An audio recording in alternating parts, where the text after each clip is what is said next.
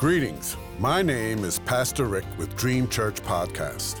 God has given me a yearly devotional on prayer from Genesis to Revelation, guiding you to read and to help you pray daily, with a scripture reference, comment, and ending with prayer. May you be encouraged and walk closer to God, and I invite you to walk with me through this journey. In Jesus' name, amen. Today's scripture reference is from May 29th. 1 Chronicles 21, 6-8 says, "But Joab did not include Levi and Benjamin in the numbering, because the king's command was repulsive to him. This command was also evil in the sight of God, so he punished Israel. Then David said to God, I have sinned greatly by doing this. Now I beg you, take away the guilt of your servant. I have done a very foolish thing." Today's comment. This passage is a repetition of 2 Samuel 24. It is different, though, in who incited David to take a census of Israel. 2 Samuel says that God incited David to count the fighting men of Israel. Today's passage says that Satan incited David.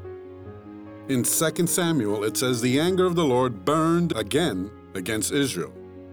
When sin abounds, there is judgment. God could allow Satan to enter into our situation, the book of Job being a prime example. It says in today's passage that the command to count the men by David was evil in the sight of God, so God punished Israel. By counting the men, it seemed as if Israel was depending on their might instead of God's. This is pride. God opposes the pride, the mocker or the scornful, but shows favor and gives grace to the humble. Written first by David's son Solomon in Proverbs 3:34, then repeated by James and Peter in the New Testament.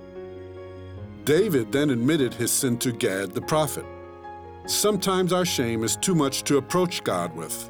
James 5:6 says we can confess our sins to one another for healing to come. Admitting our foolishness is always the way to go, then not to admit we had made a mistake. God always restores and exalts the humble man. 1 Peter 5:6 says, "Humble yourselves, therefore, under God's mighty hand, that he may lift you up in due time." Our next two devotions continue David's trial.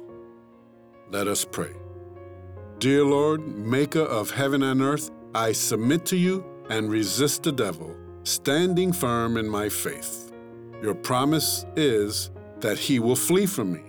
Your command to me is that I should be self-controlled and alert to draw near to you. Thank you that your promise is that you will then draw near to me. You said, after I have suffered a little while, you will restore me. Hallelujah, to you be the power forever and ever. Amen.